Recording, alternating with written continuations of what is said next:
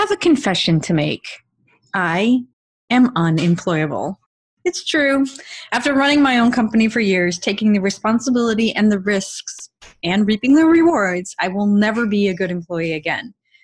Truth be told, I wasn't that great of an employee to begin with when I was employed, so today I'm certain I'd make whomever hired me absolutely miserable. But that isn't to say creating an agency has been easy. It has not. It's one of the hardest things I've ever done. And just when you get good at something, the business changes, or, something like a global pandemic happens and you have to learn something new or completely change your business model. But it's also the best employment for me, and it could be for you as well. As we figure out what the next 18 to 24 months could look like, becoming your own boss might be an option for you. Some of you because you've been furloughed or laid off, or because the business has scaled down, or because the company has completely gone out of business. Whatever the reason, let's talk about what it takes to be an entrepreneur and scale a business. If you're a communications pro who works hard, doesn't compromise quality, and gets the job done, welcome home. We'll share our tips, tricks, and stories, and together we will change the face of PR. Spin sucks, but we don't. With the Spin Sucks podcast, here's Jenny Dietrich. Welcome back to the Spin Sucks podcast, everyone. There are definitely some strategies and realities of starting and scaling a business. Many people start businesses because they're really good at their craft. Often they have a different way of doing things and they want to be in control of delivering better service, better results, better creative, or something else that's just better. So they go out on their own, starting by freelancing and selling their services. But there's a hard limit to how much you can grow on your own. After all, time cannot be replicated. And trust me, I have tried. It cannot be replicated. At a certain point, you need to hire people to help you, either as employees or contractors. And that often means you're suddenly an agency or another type of business that can solve much bigger problems for more customers. That's a key difference between scaling an organization that can exist and thrive without your direct day-to-day involvement and a lifestyle business that's a great job you create for yourself and maybe a handful of other people. There isn't anything wrong with either. I talk to lots and lots of agency owners who say they don't want to have more than 5 employees, ever. And you can't blame them. People are hard. But you do have to decide if you're scaling a business or if you want a lifestyle business that allows you to, have a life and make some good money. The reason is because there are different skills you need to scale a business.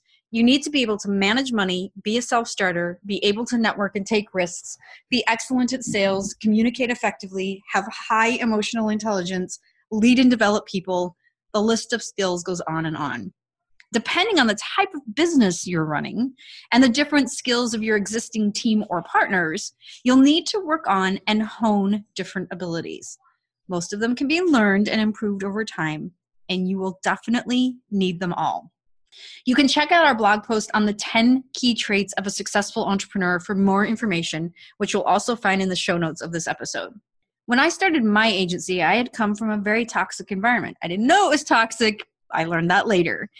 The agency itself wasn't toxic, but the person who ran our profit center was. She was very toxic. The agency was not. She was. She would send emails and actually print out memos to put on our desks that were, let's just say, mean at best. Then that's being nice. That was a time in my life that we would work 10 hours a day on client stuff and be 100% billable, and then spend another 6 or 7 hours a day on new business. I once drove home from the office at 2 o'clock in the morning and was so exhausted I got pulled over for drunk driving. Once the cop realized how tired I was and that I hadn't actually been drinking, he escorted me safely home. The next morning, I walked into the office to find one of those memos sitting on my desk. To say it was crushing is putting it mildly. But because it was all I knew, I thought that that's how you communicate bad news. So when I started my agency and I was quote unquote leading people, I did the same thing. It never occurred to me that the reason those memos made me feel so crappy is because it's a terrible, terrible way to communicate. It wasn't until a managing supervisor I had hired pulled me into my office, closed the door, and said, "These email bombs you throw into people's inboxes in the middle of the night are not okay." It was then that I realized I had it all wrong. Of course, it took a little bit of time too. I got very defensive at first and I was like, you're wrong. I'm the boss, blah, blah, blah. She was right. It took me some time to get there and figure out that she was indeed right. I immediately, after I figured out that she was right, asked friends for recommendations on books to read, and the best one I found was Crucial Conversations. I absorbed that book and immediately changed my ways. To this day, any bad news or hard conversation happens in person or on Zoom chat, video chat, because, can't really see people in person right now. But those conversations never, ever happen in writing. In just a minute, I'll be back to talk with you about how to grow a business if that's what you would like to do. There are two things I want you to know about. The first is the Fundamentals of Media Measurement course that we just launched with Muck Rack, and the second is the Peso Model certification. Both will help you evolve your career this year as you learn how to measure your work using the Peso model to get you there.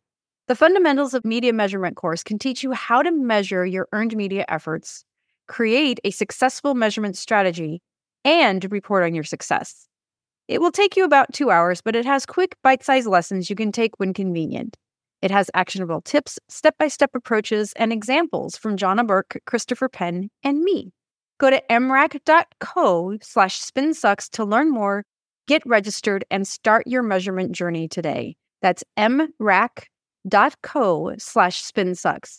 Please be sure to use that link because I get a gold star every time someone registers, and I love gold stars. And for those of you who need to evolve your career, learn how to integrate the work you do with marketing and amp up your measurement efforts, the Peso Model certification is for you. Step up your game with an academically accredited Peso Model certification from SpinSucks and the SI Newhouse School of Public Communications at Syracuse University. Learn more about that by going to spinsucks.com/academy, or you can go to spinsucks.com and click on Academy in the navigation. And now, back to the show. I'm back. To scale a business, you'll need the skills of an entrepreneur. But if you're looking to grow a business around your communications expertise, you'll also need some know-how and abilities that are specific to growing an agency. Growing an agency means you take on more work than you could do alone, have team members you trust to fulfill their obligations to your high standards, offer solutions to big problems and clients trust you can make them work, step out of the day-to-day and let your team do what they do, and spend more of your own time developing your people and your pipeline. And doing all of that in an increasingly competitive environment means you need to be able to adapt and innovate so your agency stays current. Some of the ways you should keep in mind to do that are: keep up to date as you can with technology tools and trends. You need to have the latest information about the newest tools and how to use them effectively. Invest in talent retention. You can't grow if you have to retrain key staff every 2 years. Find great people, develop them, and make it worth their while to stay with you. Prioritize your own inbound marketing. This is overlooked by a surprising number of companies. They create amazing marketing plans for their clients, but rely on word of mouth for new business. This is not sustainable, and some of you may be experiencing that right now. If you don't have a pipeline that is not reliant on word of mouth and referrals, it doesn't sustain itself. Create a scalable infrastructure. You need to have systems, documentation, answers to questions, procedures, and policies. It sounds horribly boring, but there needs to be a source of information outside of you if you're going to get anything done in a day other than answer questions. And the last piece is embrace failure. This is a hard one for a lot of people. It sucks to fail. It feels really bad. But if it never happens, it means you're not trying enough new things or taking enough risk. And if you're not failing from time to time, I guess you're not growing either. It doesn't matter where you are in the growth of your agency. If you're thinking about going out on your own, if you're in the middle of it, or if you've been around for years, it's always a good time to work on your own professional development. I have a great friend and client who always says, "Why would I try this on my own when you've already made the mistakes and will end up saving me money?" Amen, sister.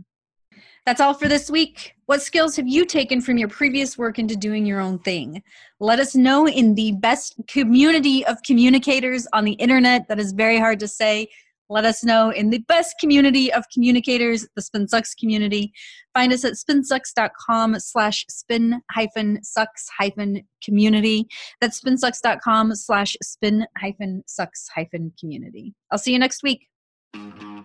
If you're ready to change the face of PR, make sure you subscribe to the Spin Sucks podcast. If you enjoyed this episode, leave us a rating and a review.